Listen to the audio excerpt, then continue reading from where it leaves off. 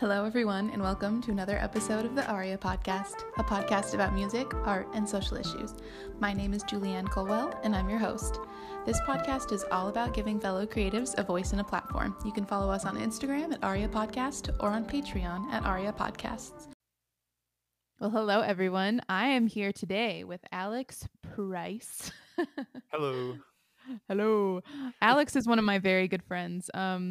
He's an amazing trumpet player and composer, and wow, you play a lot more than just trumpet. But I remember when I first met you, I knew you as a trumpet player. Yeah. I mean, I play I trumpet player is what I definitely do a lot of. But I started on piano, so for me, I don't even know what to call myself anymore. You're just a musician, just Yeah, through and through. I like that. Just like musician, it's nice in general.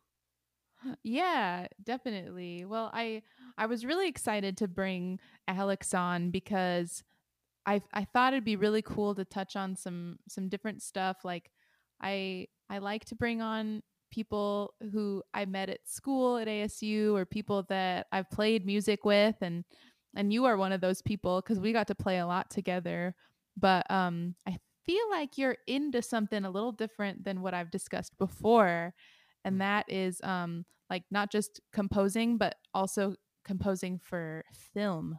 Mm-hmm. Yeah. And I mean, they don't really call it film composing though. They call it film scoring, right? Yeah, it's called film scoring, or maybe cinema scoring, but Cinema scoring. Yeah. yeah.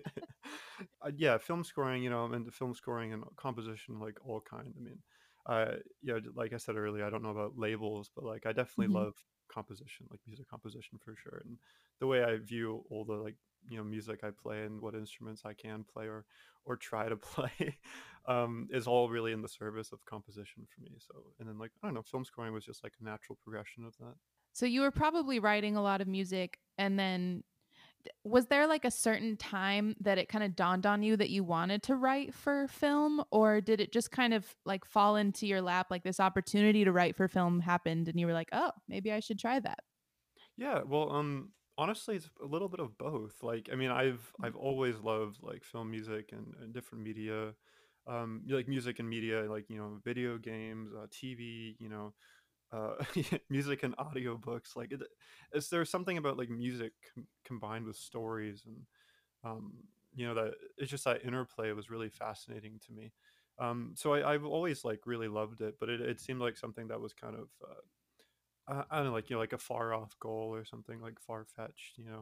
Um, I feel that way about a lot of the things that I'll try to accomplish. Like at one point in my life, it always feels like something super far fetched, but then you find yourself doing it all of a sudden. But yeah, with film scoring, I it I wanted to do it for such a long time, and then my one of my good friends had been doing some film scoring as well. Like she was in film and music, at school, and we she told me about this film scoring class at ASU. I was like, yeah, I'm all in. I definitely want to do that because I was doing some jazz composition a little bit, and that was amazing. We studied a lot of films and movies, and but the class was split into two parts where we studied film, and then we also worked and studied logic. We were basically, yeah, the history of it, and then we did the technical part like every other class. So what I really wanted was to get a lot of experience, with um, the technical side of it, because I feel that always made no sense to me, production, working in a digital audio workstation like Logic Pro, or people maybe would know GarageBand. That's a type of one, but all that stuff really eluded me. So I was really excited to do that. And then yeah, I just kind of progressed from there. I got some instruction from that professor, which is a kind of a lucky happenstance. But yeah, I studied with him for a whole semester in college, and as I think I was graduated a couple months after I graduated. I got thrown some student films, and then I just kind of the ball just kind of rolled from there. I was just really into the process of all that. That's awesome. Yeah. I mean, I feel like I want to go back to what you were saying earlier about how sometimes things seem so far off in the Hmm. distance to us. And then we kind of end up realizing over time that we've kind of either been doing the things to get there all along and we didn't realize it, or we just kind of start doing it and it's like, oh, wow. Yeah. This is actually this is really finally happening. Like I can think of so many times in like my musical life where that happened. I mean, I used to dream about having a radio show and Mhm. here we are. Oh, yeah. Don't know how we made it here. Well, I mean it's just kind of funny how these like little opportunities kind of come into your life and you Mhm. think to yourself, well, maybe I could try that, but I don't know if I'm ready yet Mhm. or, whatever it is, but I feel like every time I say that I'm not ready, I'm ready. Oh, yeah, I yeah. don't know it yet. Yeah, absolutely. I feel like, yeah, I mean, like, for me, it's always, like it's a combination of feeling, like, super scared of, like, "Oh my gosh, I'm doing this thing that," 1, I've either been scared of for a while to do or, 2, I've dreamed of doing, this type of, thing, like, artistic or in my life too, but, there's always that part of it, but I think over the years, I've learned to trust that feeling of something that is more of like, maybe if this is something that you really want to do but you're scared to do, you should probably do it. And I've kind of just fallen headfirst into that feeling, with everything that I kind of work towards. And like, yeah, I think my first major, I mean, big project, I feel like, where I was getting that feeling a lot was my album in college, my thesis album, and like extended feeling of tumbling headfirst into something scary, but you really want to do. Um, what kind of kept me propelling me forward. But like I can remember when I was a kid, listening to music on my little iPod Nano, um, just dreaming of the day I would like have my name on an album and something. Um, Oh, and yes. yeah, it's just like it's so weird, because like as artists or musicians or like, this is for a lot of us, this is like a lifelong dream is to follow these kind of things. And we have when we're kids, we have these ideas of what we want to do, and then all of a sudden you just fall into it and you look back at your life and you go, whoa, look at all these things that I've done already, or look at all these things I'm doing, or look at all these things I want to do, right? And it's just a cool feeling. So yeah. Yeah, yeah. I mean, I used to just sing in the shower. Yeah, me Like, too. that was the big thing that I did when I was little is I would like dream of being a pop star because when Hmm. I was in elementary school, like Britney Spears was all the rage and like Christina Aguilera and like I think boy bands were like making their way out, but they were still kind of relevant. And that was that time where you can imagine yourself on stage learning all these crazy cool dance moves and you've got the like earpiece like Yeah. headset thing and like I used to sing in the shower like every night and my parents were always like you're going to be famous one day, Julianne, and we just know it. Like they were kind of like teasing me, but Mm. I knew back then I like really I knew I wanted to do it like because when I was young I started out in other arts related things. Like I started out in ballet before I ever did anything music related, Hmm. but that kind of gave me an opportunity to be on stage and kind of understand how music worked by, learning how to dance to it. And then when I joined band, that was fun. It's Oh like yeah. uh I had a choice between orchestra or band and I kind of was leaning towards either like the cello or the saxophone, which is kind of funny because when I ended up playing baritone saxophone, it's like basically the cello of the saxophone family in a Hmm. way. So I think it all worked out, but yeah, it's crazy like thinking way back to when I was singing in the shower and thinking to myself, yeah, maybe someday I'll end up on stage and singing. And then I think back to my like emerging artist show at the Nash where I Hmm. got to sing an original song. I mean, I sang an original song on my junior recital, but that barely counted because it was at ASU. It like it wasn't as like high caliber as like performing at the Nash at a, jazz venue and stuff. And that was such a crazy moment for me because, basically what you were saying, it's like if you're kind of scared to do something, but you really want to do it, you might as well go for it. And I think that I really trust that feeling when I tell myself, yeah, someday I'll get there. I roll with that and I trust Yeah. it instead of kind of let it get me down. Because I know that sometimes it's really easy to say, oh, yeah, someday it'll happen for me. And then it kind of makes you feel kind of like Hmm. gloomy, kind of thinking, well, Yeah. who Well, I knows mean, when someday's going to be? exactly. And I think also sometimes like it's the opposite side of that, like, oh, this is something, I want to do, but like it'll never happen, or I'm never going to be able to do this thing. It's going to be too hard, or too many people, or Ugh. and it's that like constant push and pull. And I think, as I've yeah, because like I mean, I didn't start in ballet. That would have been cool. I did like sports a lot when I was a kid. I did baseball. I was like, Nice. I remember going out and practicing that all the time. But like I did piano lessons when I was younger and got exposed to music that way. And then I chose clarinet and band just because I thought like band sounded cool. It was like this sounds like a fun thing to do. Um, but but yeah, I mean like, you know, I think, but the thing is like I actually didn't really want to be in band at first. It wasn't band, like, because I sang in the shower too, and like, but I was really self-conscious about it. Like, I would sing in the Right. shower, and then like, if my mom would call me out on it, I'd be like, "No, you didn't hear me sing in the shower. I Yeah. wasn't singing. I was something else." But like, and she would always be, "Oh, you should join the choir," and I never would. I never would do it. But it's like for me, band was Mm. like the second option, funnily enough. But like, I mean, yeah, but I mean, I guess what I'm trying to say is like as I've gone further with music and art, and we get more confidence, and we obviously grow up, and like and I think as well develop like a backlog of memories to look back on, like you said, your emerging artist show. For me, like, yeah, my emerging artist show too, I look back on that and go like, wow, that was a day that had loomed in my mind for months and months and months of like this. I think I had marked that day on my calendar like a year and a half out, because or maybe I Mhm. think a year out, because that was my album release show too. So it was like a really it was a big moment for me. um and I was so scared to cross that threshold, but then like looking back on it now, it's like, well, that was amazing, and it really wasn't too bad, and it gave me a lot of confidence to go and do things in the future now. So I try to keep those memories as like, ammunition whenever I feel like overwhelmed by something, or I feel like, I have this goal I want to do. I'm never going to accomplish it. I just think about all the things I've already accomplished, big or small in the reality, like the grand scheme of things, but like they were big to me at one time. So, Right. I feel you there. I feel mm, you there.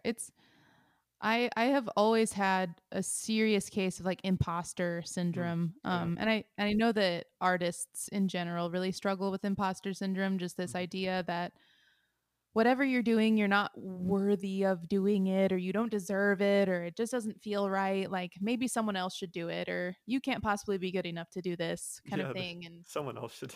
Yeah, I thought that. Like, just get someone else in here instead of me. Yeah, absolutely.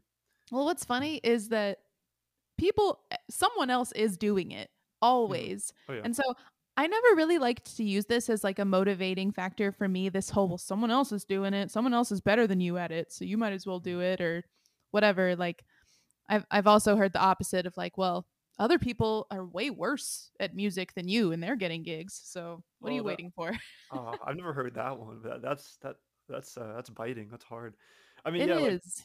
I think, for me, like that kind of manifested in, people like, off the top of my head, like Joey Alexander. That like Oh yeah. I think of him as perpetually 13, but he's got to be like 16 now, I guess. But I guess he's growing up. yeah, he's a grown up. But like, yeah, he's, that insane prodigy, and then you've got, yeah, you got all these people who are what around our age, and you can look at them and go, Mhm. wow, they're so accomplished, and like, naturally we want to compare ourselves, but like, what I always try to think about is, yeah, I've actually never thought about the, well, there's people worse than me doing. I've never thought that, which I guess I'm thankful I've never thought that. But it's more, I think, on like an individualistic level, I go like, okay, so they're amazing at what they're doing, but like, well, Right. what do I like about what I'm doing? And I try to take stock of that, and and instead of comparison, it's more like apples to oranges. Everybody's got something unique, like a unique flavor to offer, I think so.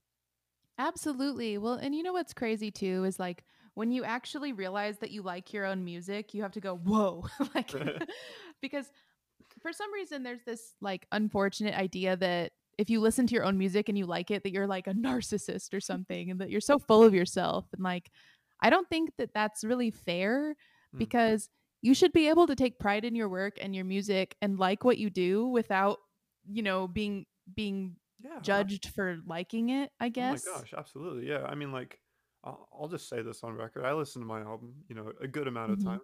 Not all the time anymore, but I mean, like, it's interesting with like, yeah, with listening to your own stuff is like sometimes I'll even tell myself that like, oh, you're narcissistic for listening to this or whatever. Or Mhm. I mostly like imagine, if somebody knew that I was listening to my own album. But like the way I think about it is, or I've come to think about it is like everything that you've already made is a snapshot of like this was me in this artistic space, in this like literal space with these people, or maybe Yes. this was the result of this many months of work, like because I mixed my own album too, and when I had to listen to that, like those tracks, unfinished for so long, like I should be reasonably bored out of my mind of my own album by this point. But yeah, listening back to your own music, I think is like it's yeah, it's one way to like to take stock of like, look at everything I've done, but also I think, you know we make music for reasons, like we make music, for maybe artistic expression or joy or whatever, and you go back and you listen to that because it's something that, or maybe, like for me, the way I think about making stuff is I make something that I would want to hear in the world, so it Yeah. makes sense that you would want to listen to your own music because it's something that you would want to listen to, right? Or at least that's why I think about it. Yeah, I mean, that's the hope. I mean, that's what's difficult is that you need to learn to like, we all need to learn to love ourselves outside of music and Oh outside yeah. of our passions and stuff, but it's also, like, a huge part of loving yourself to just, like, give yourself a break and love your music and love what you're working on and love Oh how my you sound in the moment, and yeah. what's really funny for me is listening back to, like, old recordings from, like, 4 years ago of me, Hmm. um, because I mean, I cringe a little bit, but I think it's kind of cringing in, like, this happy way because I remember who I was back then, and I remember the girl that Hmm. was playing that music, and I think that it's like kind of this like endearing feeling where you're like, "Aw," Yeah, that absolutely. that really was where I was at, and there's nothing wrong with that, and there's nothing wrong with this being out in the world for people to listen to because Hmm. obviously, if they're paying any attention, they might look at the date of the video and realize that it's from 2017 and you Yeah. know, whatever. I think it's really just important to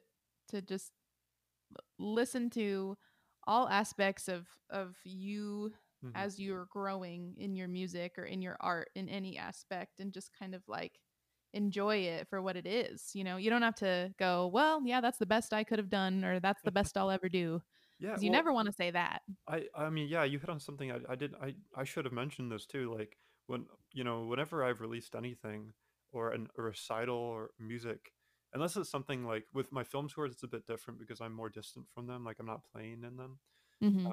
or maybe even things I've mixed, it's easier. But like, yeah, with my album, I couldn't listen to that when it released. I like could not bring myself to touch it at all. Yeah. I was like I was like in perpetual shock that people would be listening to it. Not that because I wasn't, not that, so I should phrase that well, because I was super proud of the musicians I played with were all Right. incredible musicians, and they all played really well. And I think I chose the best takes of, what they played on this. I was really proud of what they did. But there's always like this vulnerability, I think, whenever we release art or music into the world, Mhm. and for me, whenever I listen to my music now, it's like because it took me a little bit of time to get to be able to listen all the way through. But whenever I listen to it, it's like a reaffirmation of like, you know what, this is something I do like, and I am proud of this, and I feel like I listen to it and I like, because I'm able to listen to it as like a listener now, because I don't even for me, whenever I feel like whenever I release something to the world, then it doesn't, it's not mine anymore in a way, Right. right? Not that like I'm not responsible for it, it gets into a whole thing. Like I am responsible for it, but it's not like representative of me in my current form, so I'm able to listen to it as like as a listener would. And I feel like, yeah, whenever I listen to my own music, it's like a time capsule. I'm able to understand more and more about it and about myself and the process. Yeah, definitely. Well, I mean, we've been mentioning your first, your first release of music a Yeah. little bit now and yeah, so your album that you had that Nash show for, the Hmm. Emerging Artist show, that was your album that you wrote like getting out of ASU. So Hmm. you described it as your thesis piece because you were attending the music school and you were attending the honors college and Hmm. the honors college have their undergraduates do a thesis, right? Yeah, they yeah, Barrett, the honor like the honors college at ASU has everybody do a thesis for sure. Well, yeah, so they have you create a thesis, and you were double majoring Hmm. in music and in English literature, right? Yeah, yeah, it was. Awesome. So, of course, what you did with your thesis is you wrote a story and wrote music to go along with the story, and you called it Life Story. Hmm. I did call it that. Yes. It's pretty Um, awesome. yeah, I mean, like, I've always loved like writing, and I mean that's why I really like scoring because like it's for stories and media. So that's why I wanted to do English because I actually almost did film instead of English. It was like almost film and music, but I think I took a film class. I remember being really like I think it was just like I just didn't gel with the people in the film class. I love all the people. Uh, I love all the film students I talk to now. As I don't mean like that. I just meant like personally, I didn't feel like I was a mhm. film student. Like I think right now I feel like I'm as film. I guess big air quotes film composer. I feel like I'm in a really unique spot where I'm between music and film. Like I'm bridging the gap between that. Yeah, but like for my album, because they make you do this thesis, which a lot of people kind of well, kind of groan, when you Mhm. have to do a thesis, and it's kind of like a notorious thing for people to do Barrett and then not continue because of the thesis, which is entirely valid. To be Right. It's a fair, lot of work. it's a lot of work. It's an insane amount of work, and but yeah, like I decided I wanted to take advantage of the opportunity. I knew there would be a lot of work, but I also knew I really wanted to get this project done because I had already envisioned this project for a while. um and yeah, it was like a really long really long process. I think it's like 2.5 years of maybe conceptualization, of just thinking about what I wanted to do and writing, obviously. But it wasn't really necessarily that I wrote the story first and then the music. It was more like I had, yeah, conceptualization of what I wanted to do, which was just combine story and music. And a lot of the decisions I made came out of that initial decision, actually, like what type of story I was going to tell. Like obviously I wanted to tell something personal-ish or something that was like, I felt um, was like an artistic expression of my experiences and thoughts, and not verbatim, as if anybody has read my story. but but like, I mean, it's a very like archetypal story. That's there's a lot of details that are almost intentionally vague because music, communicating a story through music is really tricky if you want to get really detail oriented. It just doesn't work, like not in the same way when you read a book. This It's really like Charles Dickens, right? Like would Mhm. have these incredibly detailed passages about just like descriptions of things. Music's not like that, though. It's you can't do that. But it's really good at, in my opinion, communicating emotion in a way that um, like direct emotion. And I'm kind of a believer in that music is one of the closest approximations we have to like literally conceiving of emotion in some sort of form. Like when we read a book or watch a film, we have emotional reactions to it, but I don't know, I think of music as like directly. But yeah, I mean, I just really wanted to do something that linked stories and music, and it's really hard, but I think I hopefully was successful with it. I think you definitely were successful. I mean, that's kind of you really said it when you said that it's really impossible to be like super, well, it seems impossible to be Mhm. really detail oriented when you're um Yeah. Oh, connecting both things. yeah. I'm sorry. I don't want to talk in absolutes. Like, I mean, there could be. It's just what I found is it's more difficult. Like, because I did experiment with like trying to write out, like I'll write out like this short story. It ended up becoming a lot longer than like a short story, and then Sure. I'll translate that into music. And like, I think because I also did a lot of research. There's all this stuff is available on my website too. Got to get the Mhm. plug in there, alexanderleeprice.com/life story with a hyphen between life and story. But if you go there, you can read the story, you can listen to the music all free, and you can also read my thesis where going into this, like, I guess to circle back really quickly, like with thesis, it's the way that Barrett does it is individual like focus. You design it yourself. You know you can kind of go and do whatever you really like, and then Right. you find a professor to work with you on it. And um, you know, and yeah, for me, I designed a lot of what I wanted to do. Like I knew I wanted to do an album, knew I wanted to do a story, and I also knew I wanted to have a research component. I think partly because I wanted to validate it in a weird way. Like it really didn't need research. Like, you know, I think the music by itself is valid, but you know, I was a bit insecure about my whole idea, so Right. I wanted to research it. And um, a lot of that research was just really fascinating to me because like it's all started out with like concept albums. I used to be really love a lot of concept albums, like Kendrick Lamar, "To Pimp a Butterfly." I love Oh that yeah. album. I like a lot of hip hop stuff. I got really into around that time, even though like my album was nothing, really nothing to do with hip hop. But like, um, there's a lot of really great concept albums in hip hop that I pulled inspiration from. But yeah, like that stuff was really cool. But like the first thing I did with my thesis, I tried to test a hypothesis, which was like, okay, so if music has meaning outside of like just being a sound, then how do you translate that to words? I think what I first wanted to do was like, okay, maybe music, like each note, each interval, each chord has a set meaning. You know, like a major third means happy sunshine, or Right. minor third means sad clouds. You know, like that. And yeah, you can see it.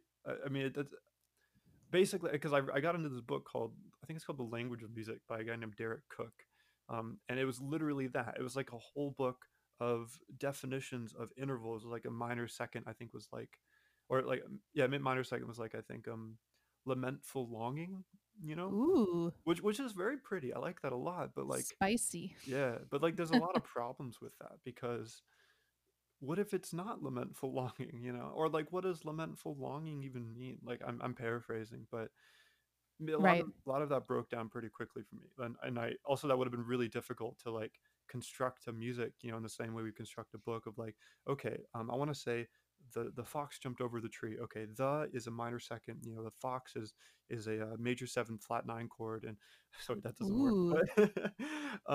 But yeah, like it gets really tricky. And so instead, what I started to do was okay, that's not how I'm going to do this. Instead, I'm going to focus on themes, thematic ideas, motif. You know, I looked at a lot of like opera, what was going on in like operatic composition, um, and specifically, you know, having these different themes that would carry across an entire opera that you would grow as an audience, you would grow to have associations with.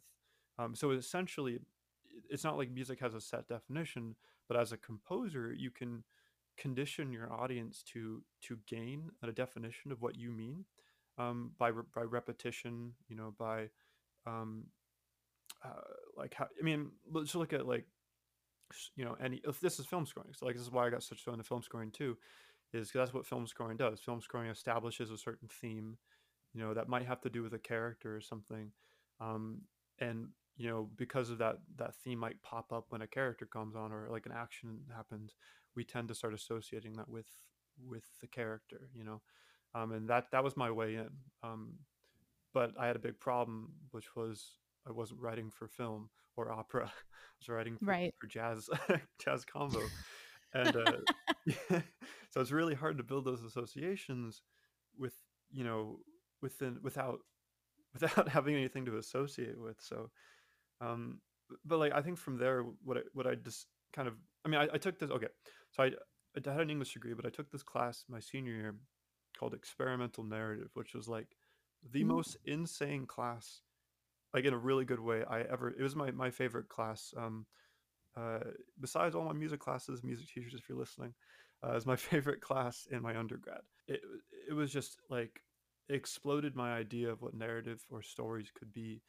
You know, like we tend to think of stories as something like really linear, of you know, character starts here, goes here, and then ends there. But this class basically talked about narrative as a concept that, you know, applies to life and applies to people and applies to, you know, doesn't have to be linear. It could be something that branches off in different ways. But really, narrative is for me what I my definition of what a narrative was is you have point A and point B, and narrative is the string between them. So you could have point A and point B, but then point C above it and point D to the diagonal left, and all those strings of attachment are narratives. So that was basically the thesis of that class, which is very very off in the stratosphere of things to think about. But I feel like I'm talking a lot. Should I keep going or? No, you're doing great. I'm thoroughly enjoying all of this. I mean, really, all I want to add Hmm. with that, I mean, first off, that does sound like a really, really fascinating and really cool class. Hmm. And I mean, that is the thing with music is that everyone is going to kind of hear it and interpret it. Bleh. Yeah, Everyone yeah, is going to hear it and interpret it differently. absolutely. So you you can definitely hope that and this is the case for songs that have a title but don't have a story behind it necessarily, Yeah. where you can title a song something and kind of hope that people are kind of thinking about that vibe, whatever the title is. Like Hmm. if you call a song "The Fox Jumped Over a Tree" or something like that, Yeah. are they going to think of that? Are they going to think of a fox or a forest or Yeah. some sort of like outdoor scenery when they listen to your song? Or are they going to think about something completely different? And Hmm. that's what's funny about you know why that didn't work for you, matching intervals with certain ideas. Hmm. Because when I think of a major sec or a minor second, a Hmm. minor second is a super dissonant, crunchy, weird sound. And I don't think about this longing feeling. I think Yeah. about, I mean, I don't really know what I think about. I think it depends on the context. But people who don't study piano and don't study music, Hmm. that don't really understand the concept of intervals, they're never going to catch just two. Well, maybe they are. I shouldn't say they would never, but they're never going to Yeah. just hear two pieces of music, two notes together and think of a theme. A theme can usually be more strung out, there needs to be more musical idea to go Hmm. along with the theme, I think, Well, in order for that to work, which I the think is yeah. what Mm, happened, with when you thought of, okay, here's point A and here's point B, and mhm, what can I put on that string between the two to make this narrative mhm, happen? Like mhm. that is where people are going to start to interpret the music in so many different ways. So, Yeah. Well, I think with that like web idea for me, because yeah, you hit the nail on the head absolutely, and that's what I realized is, I mean, I had this like straight up authoritarian view of my music, in that like, okay, I'm gonna tell this story. This music's gonna mean this. This song is gonna mean this, and if this person doesn't get the right meaning, then yeah, like, but like it right. was like straight up like this is the right interpretation, and I realized no, that's not right. That's not what music. That's not what's great about music, or honestly, even books and movies and things that are more straightforward. Is what's amazing about them is every person who views that or consumes art or whatever, listens to music, will view it differently. And that's the thing that should be championed, and what I kind of came across. And that really freed me up a lot to do things. And like, I think, yeah, to go back to that web, what maybe personally, me, I have a set intention from A to B, right? I'm on that string, but you might be C. So you might come away Mhm. from my story with a completely different, or my music with something completely different, right? And it's all based on our own life stories, you know. Which is, yeah, or yeah, but like I could talk about this stuff for forever. Like I was, to anybody who listened to me around that time, I chewed their ear off about this stuff, because it's something that is fascinating to me, and something I want to continue in my career. But really, I think at the core of it for me, what was really, it's because I think something that's fascinating, there's always an emotional core of it, unless, I mean, well, I mean, I don't know, I would probably argue with everything. There's always a personal emotional core to why we're fascinating or interested in something. And for me, that core is expression. I think it's communication. I feel like Yeah. I've I feel like for me, like I've had to really learn to be a decent talker. Like we were in the Nash hot dogs and jazz group, right? And Yes. with that, we all learned, we all really, I think, in that time, had for those who want background on that, it's like the Nash's education intern group in Phoenix. and me and Julianne did a lot of outreach with that. Um, but we had to learn to speak in that. And but I think like with all my performances and things, I've learned to speak. But for me, I feel like I've never really been good at communicating, like really authentically outside of music. I feel like music is the way that I really truly communicate. So like finding a way to understand my language of music, understand how to communicate to people, and how to communicate to people not in a way that's authoritarian, but in a way that just gets a reaction out of them, right? Like I want someone to listen to my album, and they can go and listen, read the story on my website. They can read my thesis. There's program notes too. People could read the titles, but you know what, a lot of people probably listen. Oh, people who went to my show probably listened to my album on the stereo. They put CDs into their Right. car, and there's not even titles on that. It's just track one, track two, track three. And I honestly love that. Like even though I put so much work into the story, I love that somebody might listen to my album and have something, take away something completely, of their own. And then they form their own memories with it. Like that. That's what gets me emotional.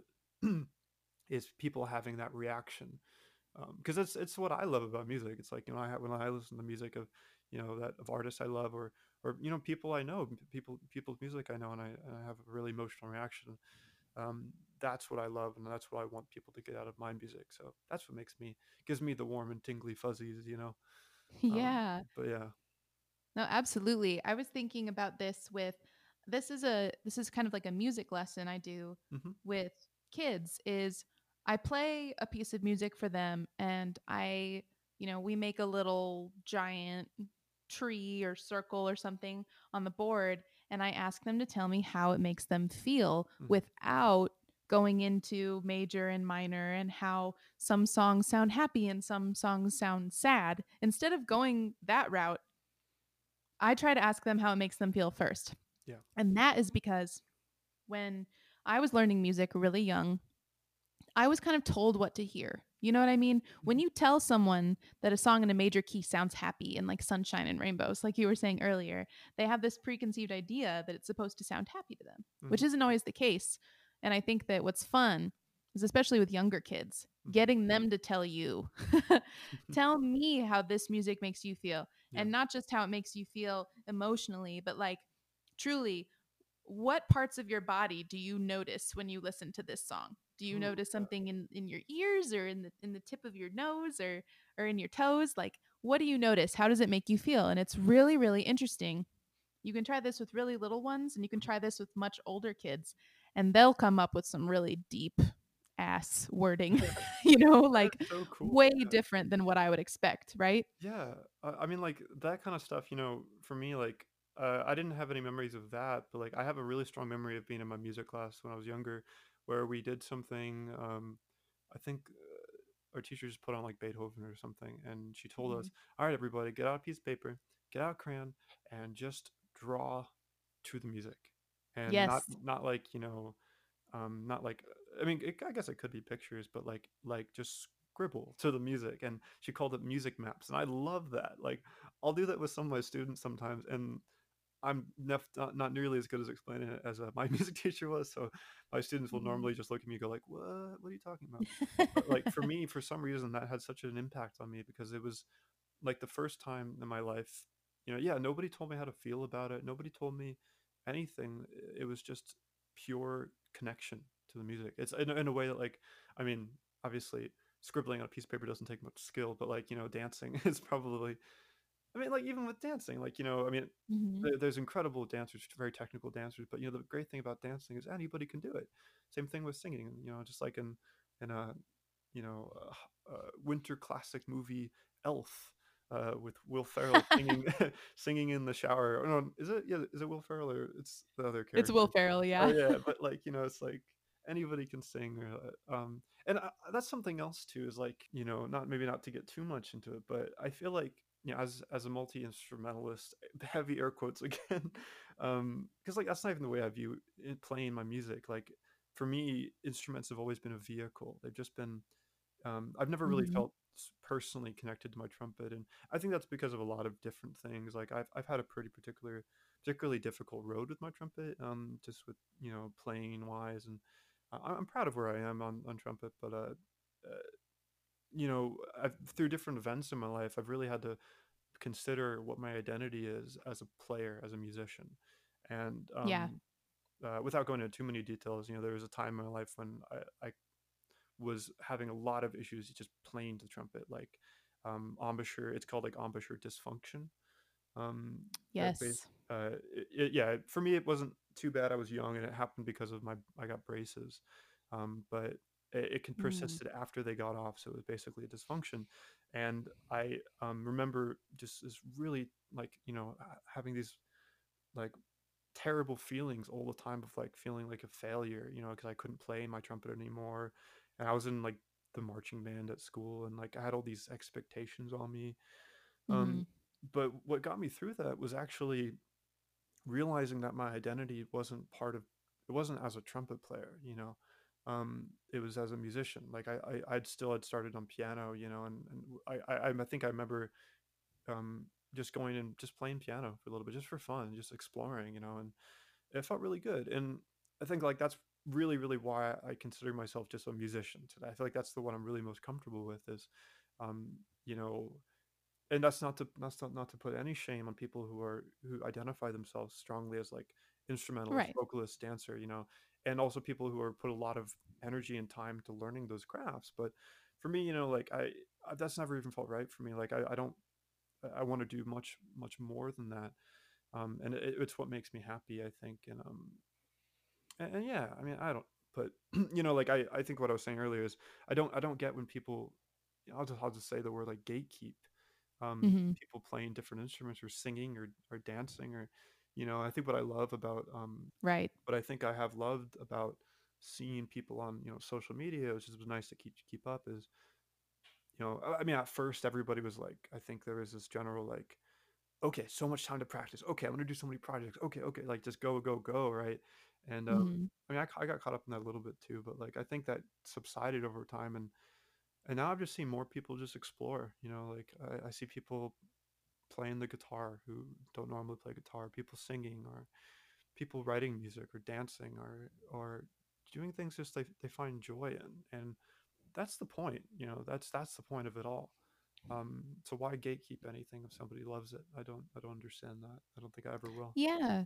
Yeah, I mean, I think that the panini, The the panini, yeah. panorama that we're in, um, it did kind of cause people to have to slam on the brakes and like really Yeah. think for a second about what they wanted to do. I mean, for me, I had to really think for a second about what I wanted to do artistically. Mhm, And like to be completely honest with you, I haven't played the Barry since maybe October, and mhm, I've been playing alto more often than that, but even so, not even so much. I used to identify myself as a saxophone player because I went to school and studied saxophone, and mhm, I was like identifying as a jazz musician at the time. And it was really hard too for me, and not because of like embouchure troubles or anything like that, but just mhm. because of the entire culture of being a jazz musician. I just wasn't sure if I really fit into that. And so Yeah. it's not so much playing jazz because I love playing the music and I love playing the Barry as well.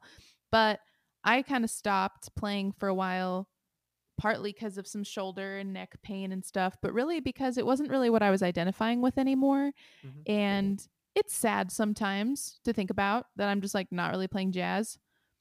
Yeah. I'm sure I will again, but I think what's really great about this time is that I've chosen to step away knowing, yeah, someday you'll go back to that and it'll feel good and it'll be fine. And you don't have to identify that way and you don't have to push yourself to be that person or that musician Mhm. when there's so many other options for you. Like I am the like one of those people who never ever played guitar and then started playing guitar at the beginning of 2020 Mhm. and now can kind of play guitar, something that I never thought I would ever do.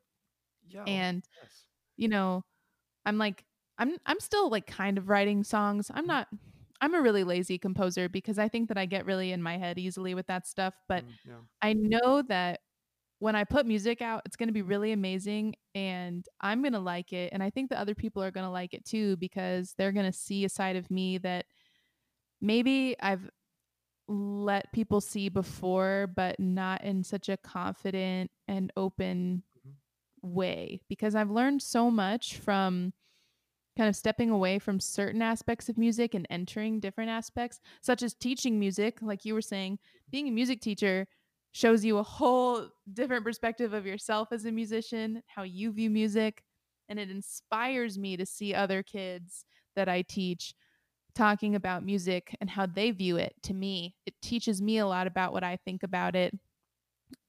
It helps me to move forward in it, and it's just been really great to let go of this idea that I have to be good at playing jazz because I I don't think I ever really had to be good, but there was definitely a part of me that felt like I really needed to be a good saxophone player and a good jazz musician, and now it's like I'm going to take all of the things that I learned as a jazz musician and mhm.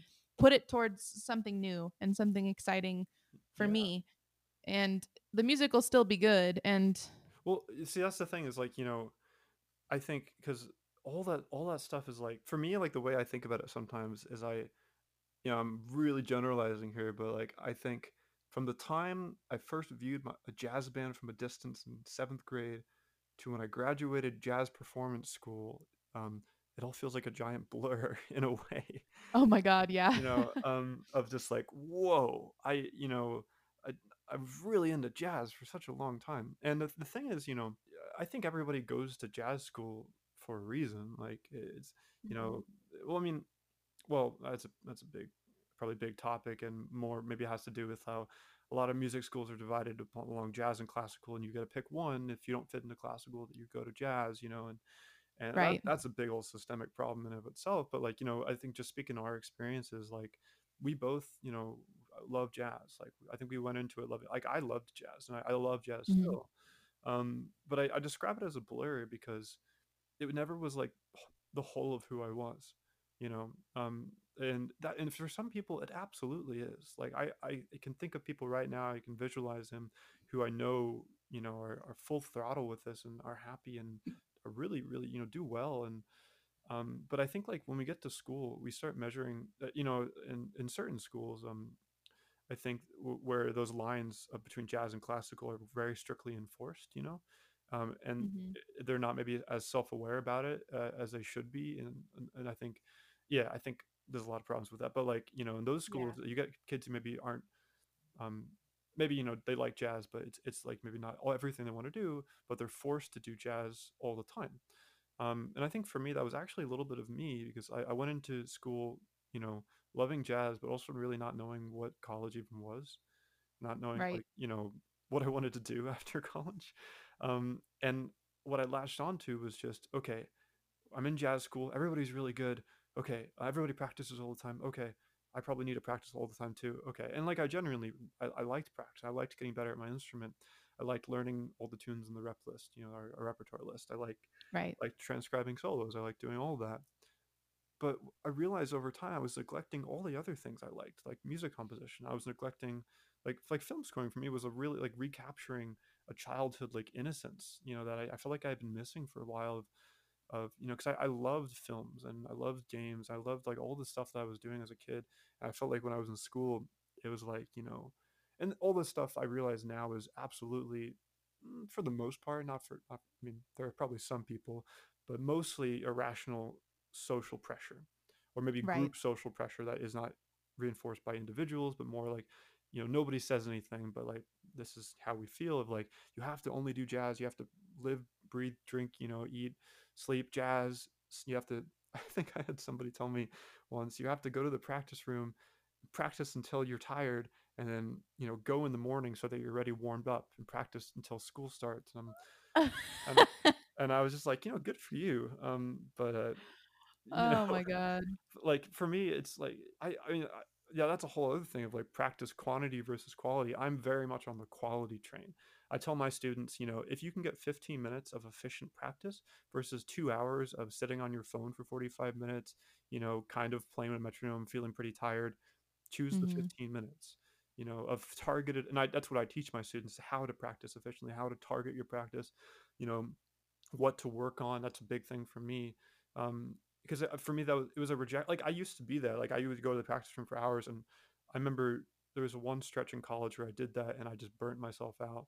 Like I think it was like a switch. It was all of a sudden I just couldn't do it anymore, and I something had to change, something had to give. So yeah, it sounds like yeah. I mean, it sounds like a lot of the things you're saying are things that I definitely feel, and I think talking to some other people, are things that people feel too. It's almost like a shameful thing. People don't want to talk about, that I don't know. Like, and when I say shameful, I mean obviously this is something it's not to be shameful of.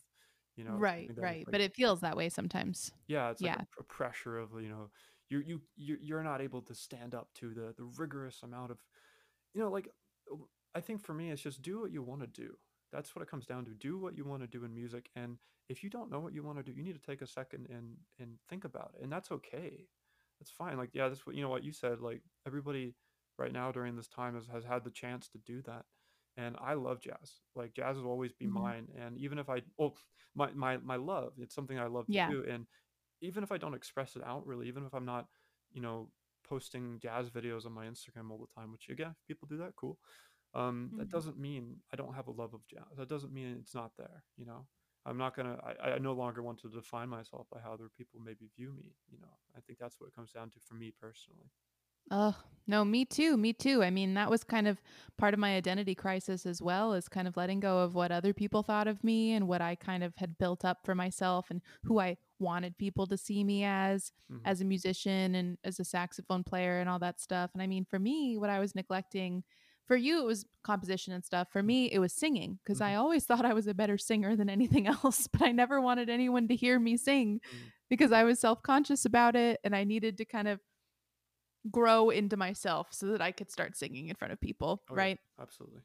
And that's like a huge thing. And the other thing about school is that yeah, you are expected to practice night and day and just make your entire life practicing your instrument and getting better. And it's awesome for the people who can do that, practice for 6 to 8 hours a day or Hmm. god knows how long and achieve that and not lose their minds. But for me, I absolutely would lose my mind. And I think I like achieved a balance somewhere in my senior year slash like super senior year where I would be practicing and I'd have a couple of friends, like a friend or two, they'd also practice. And then we'd come together and take a break. Hmm. And then we'd go practice. And then we'd come and take a break again. And then we'd practice. And then we'd go out and drink. Yeah. It worked because we got our shit done, but we could also like take breaks and talk to each other. And then we could go to Casey Moore's after and have a couple drinks and everything was fine. But that balance took forever for me to achieve because I still had to learn how to practice. Hmm. And I think that is so different for everyone too. And when you're in school, you're just kind of expected to learn how to practice and get a routine going a little quicker than Yeah. maybe would be natural for you. And so, you know, as is with anything in life, you have to take time to figure out what actually works for you and what doesn't. Hmm. And it sucks when there are pressures on you where you feel like you have to figure that out sooner rather than later. But, you know, like with all things music for me right now, I am just going with when I feel inspired Hmm. and only when I feel inspired. I'm never going to sit down and try to force myself to do music anymore.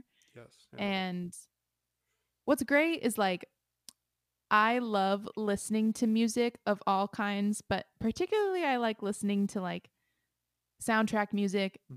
anime soundtrack music because I'm a huge Yeah. nerd. Okay. And even if I have never heard the anime before, I will listen to the music first. Hmm. And what's really fun about that is because I can allow my mind and my body to interpret the music however I want. And then I'll go watch the show or watch the movie or whatever. Hmm. And I'll be like, holy shit, like this is so cool. And I'll always be satisfied with the end result. Like, and there is still anime music that is so close to my damn heart Hmm. that if I listen to it, Yeah. I'll always feel happy and I'll always feel emotional and Yeah. I'll always be able to go back to it and be like, wow, this is great. Like, for example, um, I haven't seen Princess Mononoke. I have not seen that movie. Oh, can we talk about the score to Princess Mononoke. Well, that's what I was gonna say because I listened to the music. Okay. Well, I think I've seen the movie at some point when Yeah. I was really young, I just don't remember it. Like, I swear I've seen some of the English dub, but I mean, English dub is the trash, we all movie know that. the movie honestly, the movie feels like a childhood, dream. Like, that's what I love about the Studio Ghibli movies is they Yes. all feel like I don't wanna say fever dreams, but what they all feel like these memory like, we can think back to our childhood, a lot of us, and it's colored in at least for me it's like colored in wavy ways and it's hazy and in a good way I think, but that's just how memory Yeah. works. And those films feel like that. They feel like memories we have of our childhood in a way, or like dreams we've had, and that's what I love about it. It's just sorry, that's I Yeah. wanted to gush about Studio Ghibli really quick. No, Yeah, I get it, and I mean, I still haven't seen I've seen most of them now, but I yeah, haven't seen all the movies, um, and but I have listened to, like, all the soundtracks yeah. because I've heard that they're amazing, and Huge. it's true, they do, because we Yeah. grew up with them, like, those movies were coming out when we were young, Mhm. so they really do feel like that connection to us, but yeah, the Princess Mononoke soundtrack is so, so good. I just listened to it. Gosh, yeah. I was in Tucson with a friend and they turned it on and they were like, "It's Princess Mononoke. Haven't you seen this?" And I was like, "Oh yeah, yeah, yeah." See, You know, that's so 'cause funny you say like because like for me, I I can't listen to a score until I've seen the movie or because like I feel like um or I mean sometimes okay like because if I do listen to the score then I won't watch the movie for a really long time because like it's right. anticipation. So I will because I want to try to experience it all together and then get into it. But yeah, I mean like with because okay, so Joe Hisaishi, I hope I'm saying his name right, the composer for Studio I think Ghibli. so. He's a genius. He's like probably my top film composer of all time, either top three or Yeah. whatever. All of his films are all of his scores are just straight up top 10, So top good. just they're great. I mean like but Princess Mononoke for me, I only yeah, I because I my favorite film, Studio Ghibli film, was Spirited Away growing up. Yeah. Which I mean probably a lot of people's favorite films, but I I think about that film a lot now because like there's a lot of films when I was growing up that I loved the music to, but I couldn't understand like I wanted to compose that music or write that music, and now I listen to the score for that and I'm just like so filled with this childhood euphoria, but also like anticipation or excitement of what will come in the future. And I think what you said about like waiting until the right moment to compose, that is well it's okay. That's a really big conversation because I've had some people tell me I'm not going to compose until I'm good enough, which I think is Yeah. the well, I think that's the there's a lot of there's a spectrum to this, and that's part of that spectrum. And like I understand where that's coming from, but I also don't agree with them because that you'll never be ready enough. You'll never be good enough to start composing. That's not how it works. Or I mean, I don't know how it works, but that's not, in my opinion, that's not how it works. But No, no, I hear you. I hear yeah, you. but on Mhm. the other hand, and I know this firsthand, is forcing yourself to write is unhealthy. Because when I wrote Life Story, a lot of that album was written feverishly from the hours of 2 a.m. to 4 a.m. in the music school, where I Ugh. would only write 4 to 10 measures at a time in 2 hours, and most of it would be just me like softly banging my head on the grand piano of practice rooms.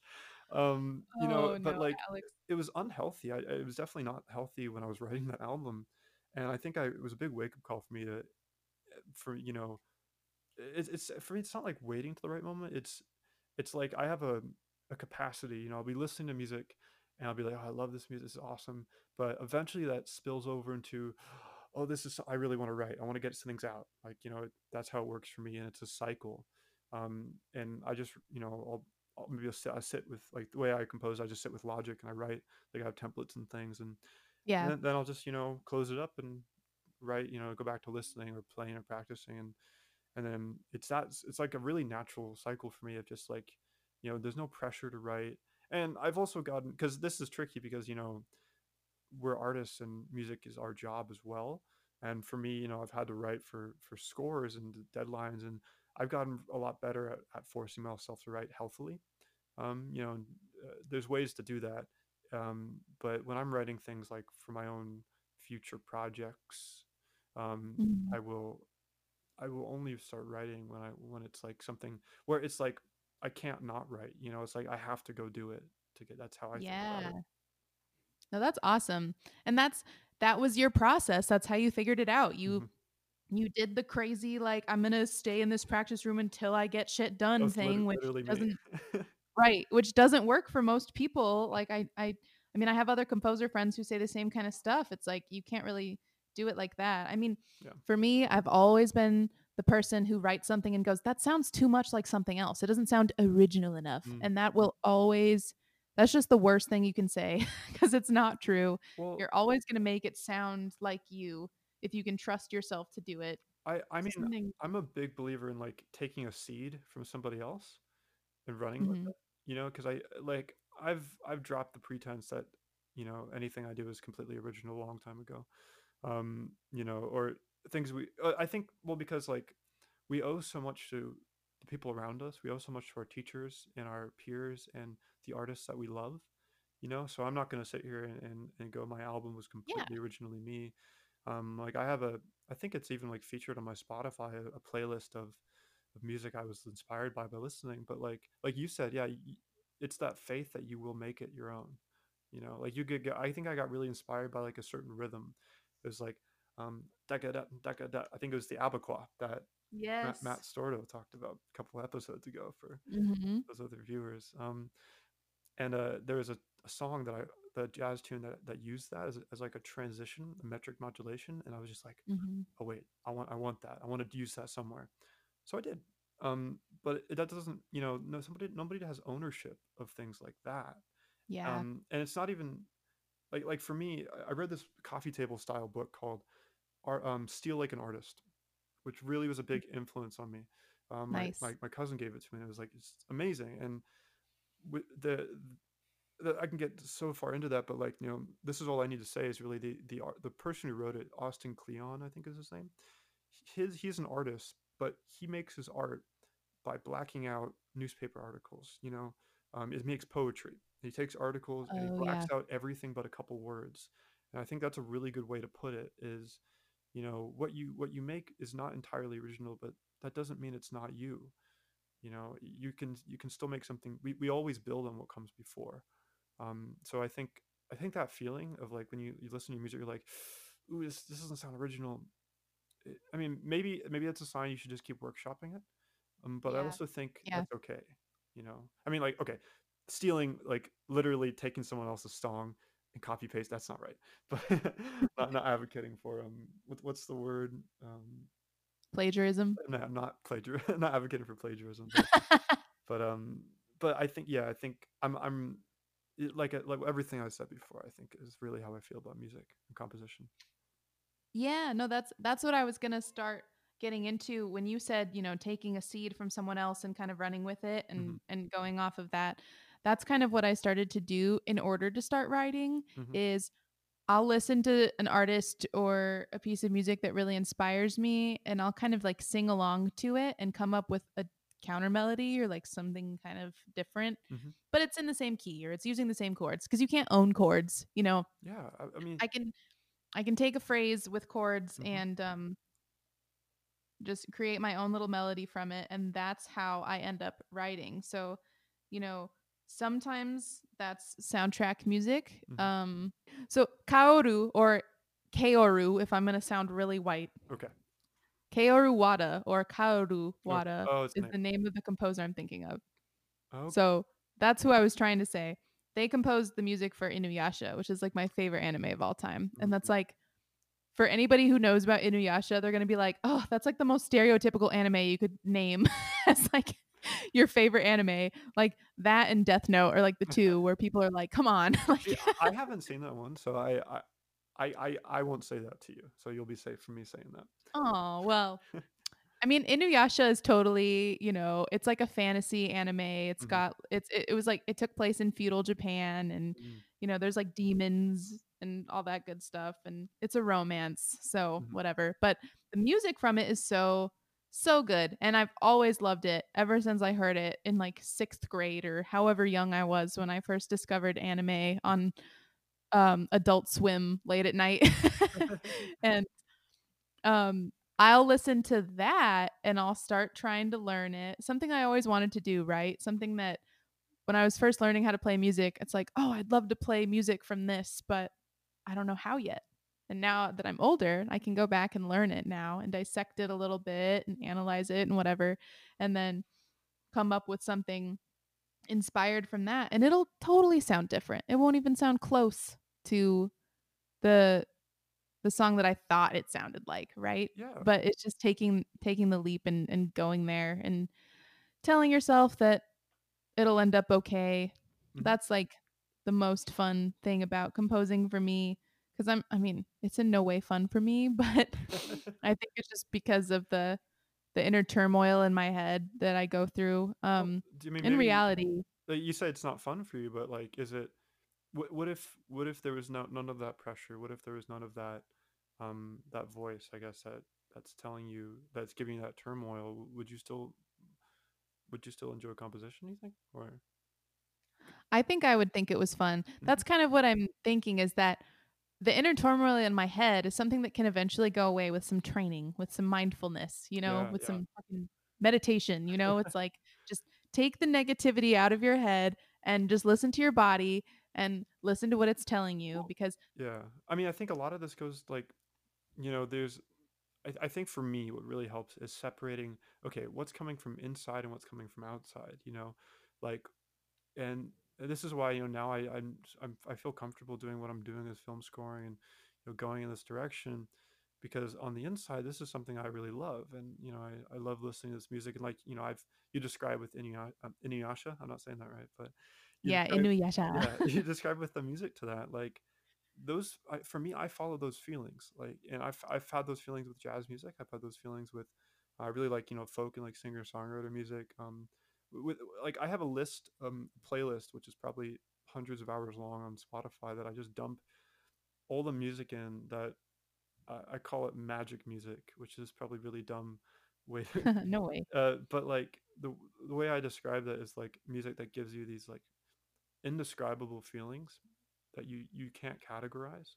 It's just a visceral reaction to it, and for me, I'm always chasing that feeling, and so, like, yeah, with composition, I'm it's something that I always would love to do. And I'm trying to follow that, and those voices for me that are telling me, oh, it's not original, oh, it's not going to be good, oh, people are going to think this is dumb. Those are all there, but they're not coming from me. They're coming from outside. Yeah. I mean, sometimes it's okay to follow that. I think, like, especially in, like, collaboration, artistic collaboration, where you're with someone else. That's something where it's really, like, where I've worked with directors, and I think one of the first films I worked on, I was kind of passive aggressive about my music. Well, not passive. I hope I wasn't, but I Yeah. I I gave the first draft to this director, and they gave it back to me, and they had a ton of notes, and I mean, that's super normal, but it was like my first film, and I was like, what? This wasn't perfect the first time, Oh, and you can never expect that. yeah, true, true. But, like, also, I mean, for me though, it was, working with under somebody else's artistic vision, and, you know, I actually cherish that going into films. Now, I go into it, like, telling the director, "Hey, give me as many notes as you can, because I want to work with you on this." And but, like, when you're working on something personal and something that's yours, you know, um, those voices, I think, the pressure and all that. I really, whenever I feel overwhelmed by that, I take a second and I just go, okay, me or them, me or somebody else. Is that coming from outside? And if it's coming from outside, I try to just go, don't worry about it. Just do what you want to do. Do what you love to do, and things will be okay. They always are. I think it's just hard to remember that in the Yeah, moment, and I that's think that, absolutely, yeah. with a mixture of, like, imposter syndrome and Hmm. syndrome imposter syndrome and just, like, confidence Yeah. struggles that I think artists deal with, it's Hmm. kinda hard to remember how okay it's gonna be and Oh, how yeah. Oh, it's, oh, great it's gonna end up. I mean, I like to talk like, it's easy, but, no, oh my gosh, you're so right. It's hard. This stuff is hard to do. Like, being a musician is, or being an artist is tricky, and but, like, we do it for a reason, I think, and and you love, making music or talking about music or playing music for a reason.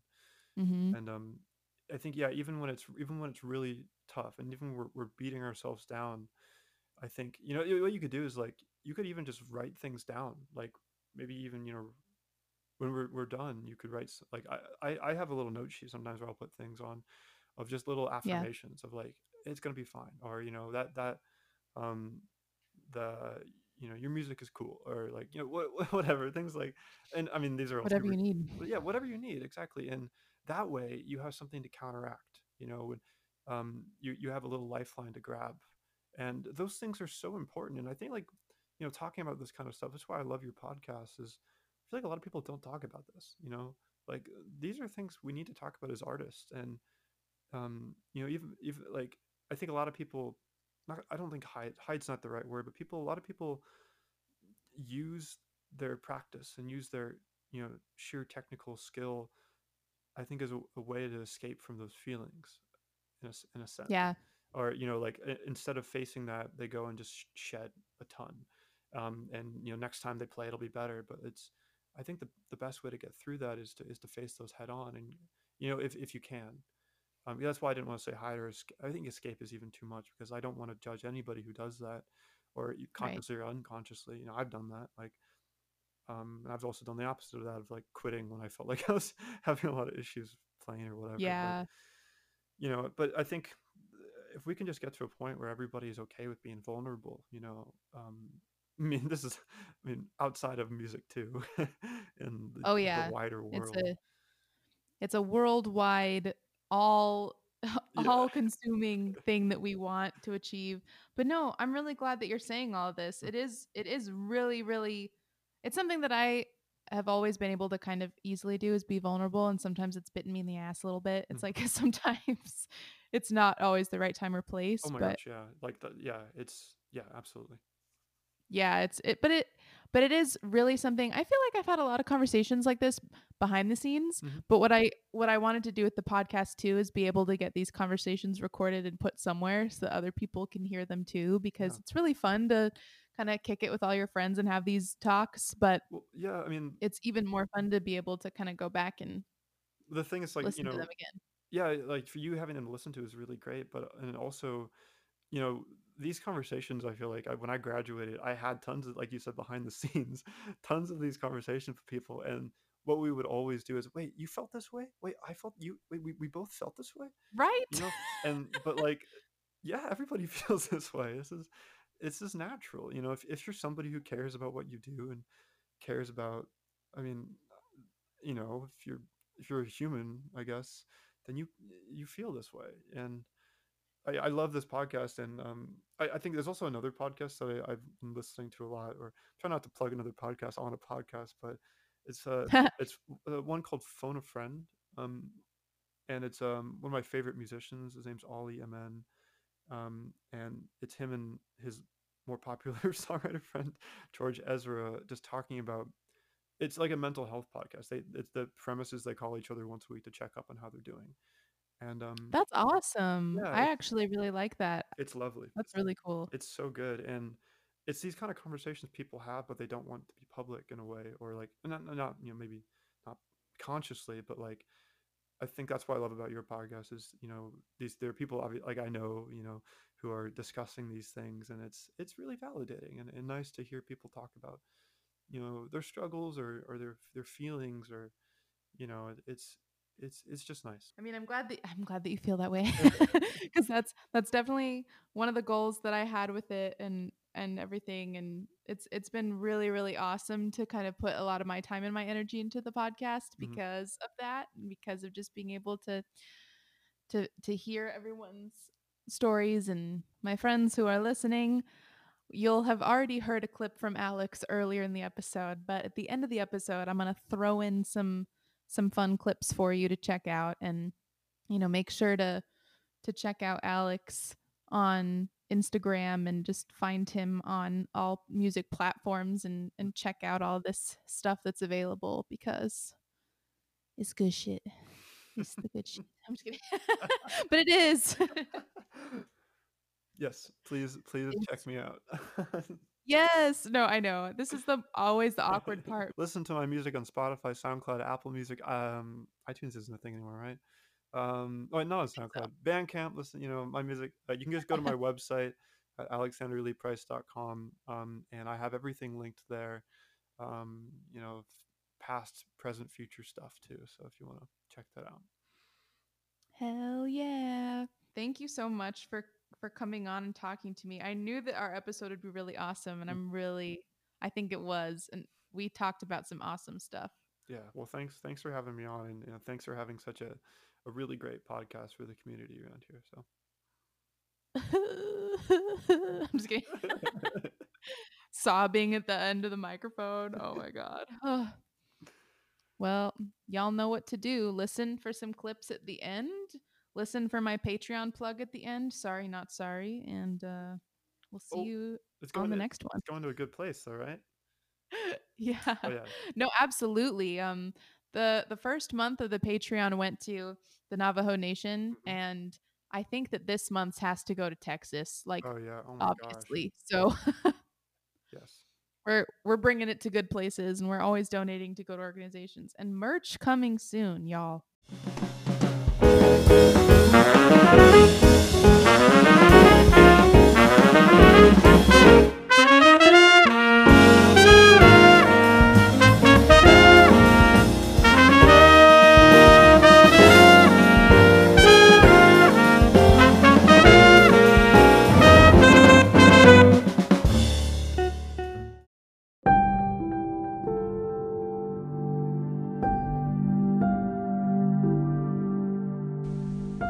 I wanted to take a moment to thank everyone again for listening to tonight's podcast. Some of you may be listening early, and that is through my Patreon that was just launched for the Aria podcast. The thing about the Patreon is that all proceeds that I make from my patrons immediately go to organizations for donations, including but not limited to the Navajo Nation Department of Health, the Navajo Nation Relief Fund, the Native American Advancement Foundation, and the Black Empowerment Plus Mutual Aid Project. All of these are located in Arizona, and the goal of the Patreon is to actually support and donate to organizations for Black, Indigenous people of color, the LGBTQ plus community, etc. If you would like to suggest a organization that you would like the Aria podcast to donate to, I am absolutely open to suggestions. You can send a DM to the Aria Podcast Instagram page, or you can hit me up personally. My name is Julianne Colwell, and you can find me easily on social media. This podcast is all about supporting our community, and so my goal with the podcast and with the Patreon is to take these proceeds and donate them every month. If you're interested in donating in another way, or if you just know of someone in need that you would like me to donate to, you can also let me know that way.